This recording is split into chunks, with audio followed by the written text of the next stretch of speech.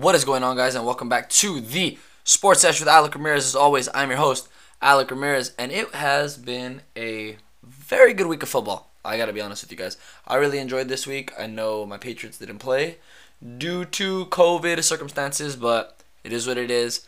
I believe it was a pretty good week for football. So with that being said, let's get right on into it, and let's start with probably what will be the most heartwarming story of this NFL season. Alex Smith has officially returned to football. Now, granted, I understand the Washington football team got rolled 30-10 by the Los Angeles Rams this past weekend, but that isn't what this story is about, all right? Now, for those who need a refresher course, Smith hasn't played football since November 18th of 2018 when he broke his tibia and fibula that required 17 surgeries to repair. 17. On top of that, he dealt with a serious infection after the surgery in which doctors really believed that he might have to get his leg amputated. And for my viewers that don't know what that means he was going to lose his leg. Nonetheless, despite all the obstacles in his way, this past Sunday we got to see Alex Smith come under center once again. And he didn't have the best comeback game. He only threw for 77 yards. But like I said, it was just great to see Alex Smith back on the field once again. This is the quarterback I grew up watching at Candlestick when my grandparents would take me to 49er games. And honestly, I was just ecstatic to see him back. I'm so happy for him. I'm glad he made it all the way back. I don't expect him to start starting for the Redskins all of a sudden. I do expect Dwayne Haskins to resume his starting role. I know he had a stomach virus this past week, but it was still nice to see Alex Smith come in, do the improbable, and complete the circle of healing. Now let's get into some real serious business here. Let me talk real quick about my boy AJ Green. Now, I thought this was going to be an uplifting season for Green. I thought it was going to be a comeback year after last year. He had tons of injuries to deal with, and it's honestly been a complete bummer to see him do pretty much nothing, all right? In the 5 games he's played, he's only compiled 119 total receiving yards, and his frustration has definitely set in. Towards the end of the Baltimore versus Cincinnati game, Green was already sidelined with a hamstring injury. Now, I'm not sure if that's 100% true. I don't know if he just got pulled. However, he was caught talking to one of his coaches, and one of his clear sentences that was viral on Twitter and Instagram was him mouthing the words, "Just trade me." Now, we're talking about a 7-time Pro Bowler and a man on a mission, in my opinion. Really, I feel AJ Green can make many teams happy at the age of 32. It's very clear the Bengals have already favored Tyler Boyd and rookie wide receiver T. Higgins. So I feel like it's honestly in both parties' interest to just make a deal and get AJ Green dealt. Now, I would love to see him in New England as a potential wide receiver 1. However, it's 50-50 because we did risk a couple picks last year for Sanu, thinking we were going to get the same result, and that's not what happened. But there are several teams I feel could make a push for AJ Green and could definitely benefit from his skill set. Those teams being the Jets for one. Sam Darnold definitely could use a deep threat to play with. The Broncos could definitely use another wide receiver with Sutton out for the year. And Philadelphia just has wide receiver problems every single year, it seems like. So with the trade line being November 3rd, I would hope that the Bengals can definitely deal AJ Green out of there so he can go make another team happy, make himself happy, because it is clear frustration from him. And I definitely don't like to see that from one of my favorite wide receivers, especially a guy who I thought was going to be a complete tyrant this season, but we haven't really been able to see it. Now, another guy that I thought was going to be really good this season, but really is not, he hasn't been good since he got to the team actually, is Mr. Le'Veon Bell. Now, yes, Le'Veon Bell did get released, and I won't sit here and act surprised, okay? I'm not going to say, oh, hey, damn, Le'Veon got released. No, I already expect that. What I am still surprised is that this man, Adam Gase, still has a damn job in football. I believe just like Dan Quinn with the Falcons, he is next to go. I believe Adam Gase needs the boot. So real quick, let me just run you down Le'Veon's stats. So Bell played 17 games with the Jets. In those 17 games, he rushed for 264 attempts. Not one of those attempts was for more than 20 yards. He didn't have one game out of those 17 games for 100 yards. And he only had 4 touchdowns. There is a problem when somebody as good as Le'Veon can be is putting up weenie numbers like that. There's definitely an issue there. Now, this definitely was a high-risk, high-reward situation for the Jets, and it didn't pay off. So it's definitely time to talk about who's really to blame for this situation. Now, Adam Gase single-handedly is destroying the Jets, in my opinion. He's honestly one of the most hated men in New York, and he's only done that in about a year and a half. A year and a half, folks. Really. He traded away Jamal Adams for a couple draft picks, in which case the Jets aren't good at drafting and developing. What do you need draft picks for if you can't develop them correctly? He turned a top 3 pick quarterback into meh. That's the way I can only describe Sam Darnold at this point. Meh. He has his games, little razzle-dazzle here and there. But what's he really doing?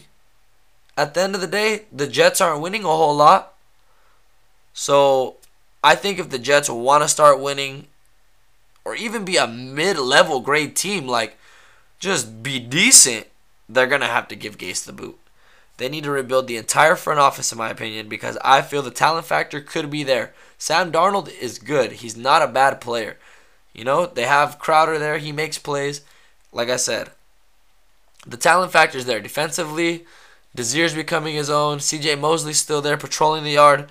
And I just feel like the front office isn't doing its job for the Jets. It isn't developing players. It isn't making good moves. It's keeping Adam Gase. Adam Gase, folks. If the Jets want to win, he needs to go. That is what I'm going to say. We had a huge upset this weekend in Kansas City. Anyone who's able to catch the Chiefs and Raiders game watched the best Las Vegas Raider football since they've changed their name to the Las Vegas Raiders. Now, for weeks, I've preached to the Raiders, just feed the damn ball to Josh Jacobs, and the success will come.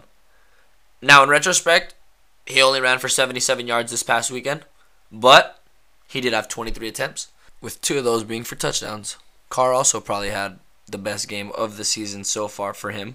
He threw for a season-high 347 yards and 3 touchdowns. He also showed off 10 different pass catchers, going 22 for 31. And definitely this week, Carr was a huge key to the Raiders' success. He's slowly getting comfortable. He's slowly becoming what Vegas needs. And hey, I seen him tuck the ball a couple times. He didn't get a whole lot of yards, but I'm glad he's not being afraid to run anymore.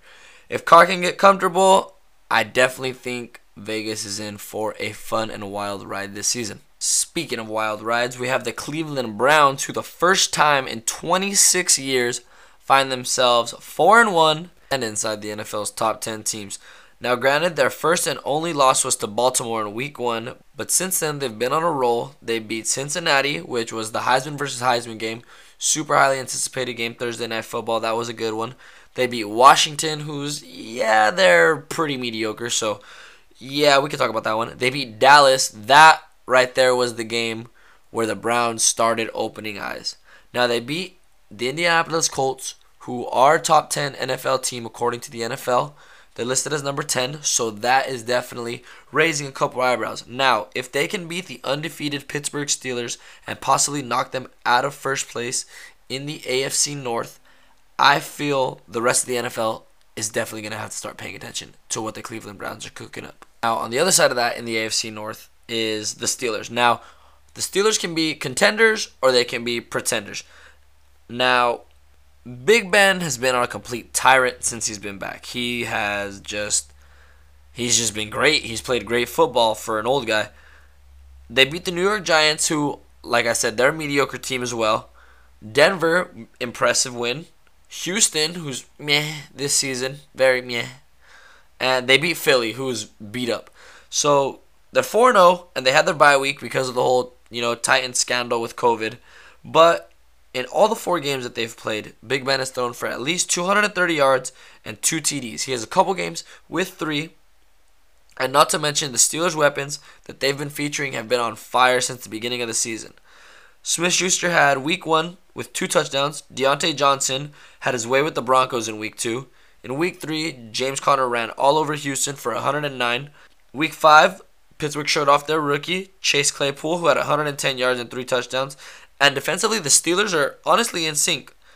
if they can continue to stay undefeated, I definitely think they can be some serious contenders. However, if they do lose to the Browns, it's definitely going to raise an eyebrow if they're pretenders. This past weekend, we also seen Kyler Murray finally put himself back in the win column. Now, despite having back-to-back losses, he did have 3 total touchdowns in both of those games.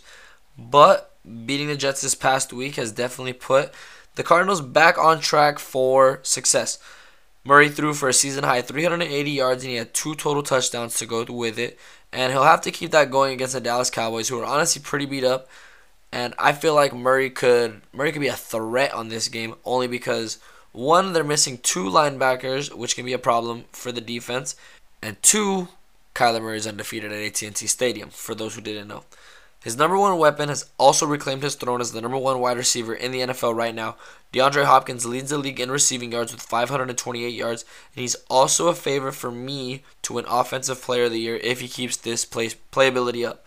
Now, the Cardinals definitely need this win to build momentum for the Week 7 matchup against the division rival Seattle Seahawks, so I definitely expect them to come out playing hard and scoring a whole lot of points. Staying in the Cardinals division real quick, let's talk about the highly anticipated 49ers, who really didn't live up to the expectations this season. Now, yes, they have a hospital full of injuries, but when you proclaim yourself as the so-called hot boys, then you should definitely keep that energy as a team, as a whole.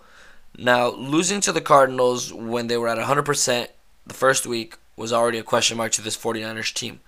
Then they went and defeated both New York teams while sustaining a ton of injuries on both sides of the ball. However, Philadelphia came in banged up week 4 as well, and they went on to beat the Niners, and then it got really bad after that. Sunday, the reigning NFC champs got drilled by the Miami Dolphins, letting Fitzpatrick look like an honest top 5 quarterback. He's not, but the Niners made him look that way. He threw for 350 yards and 3 touchdowns to tag along. Garoppolo came back from his 2-week injury, and it was complete garbage. He had 2 interceptions and 77 yards before being benched for Beathard.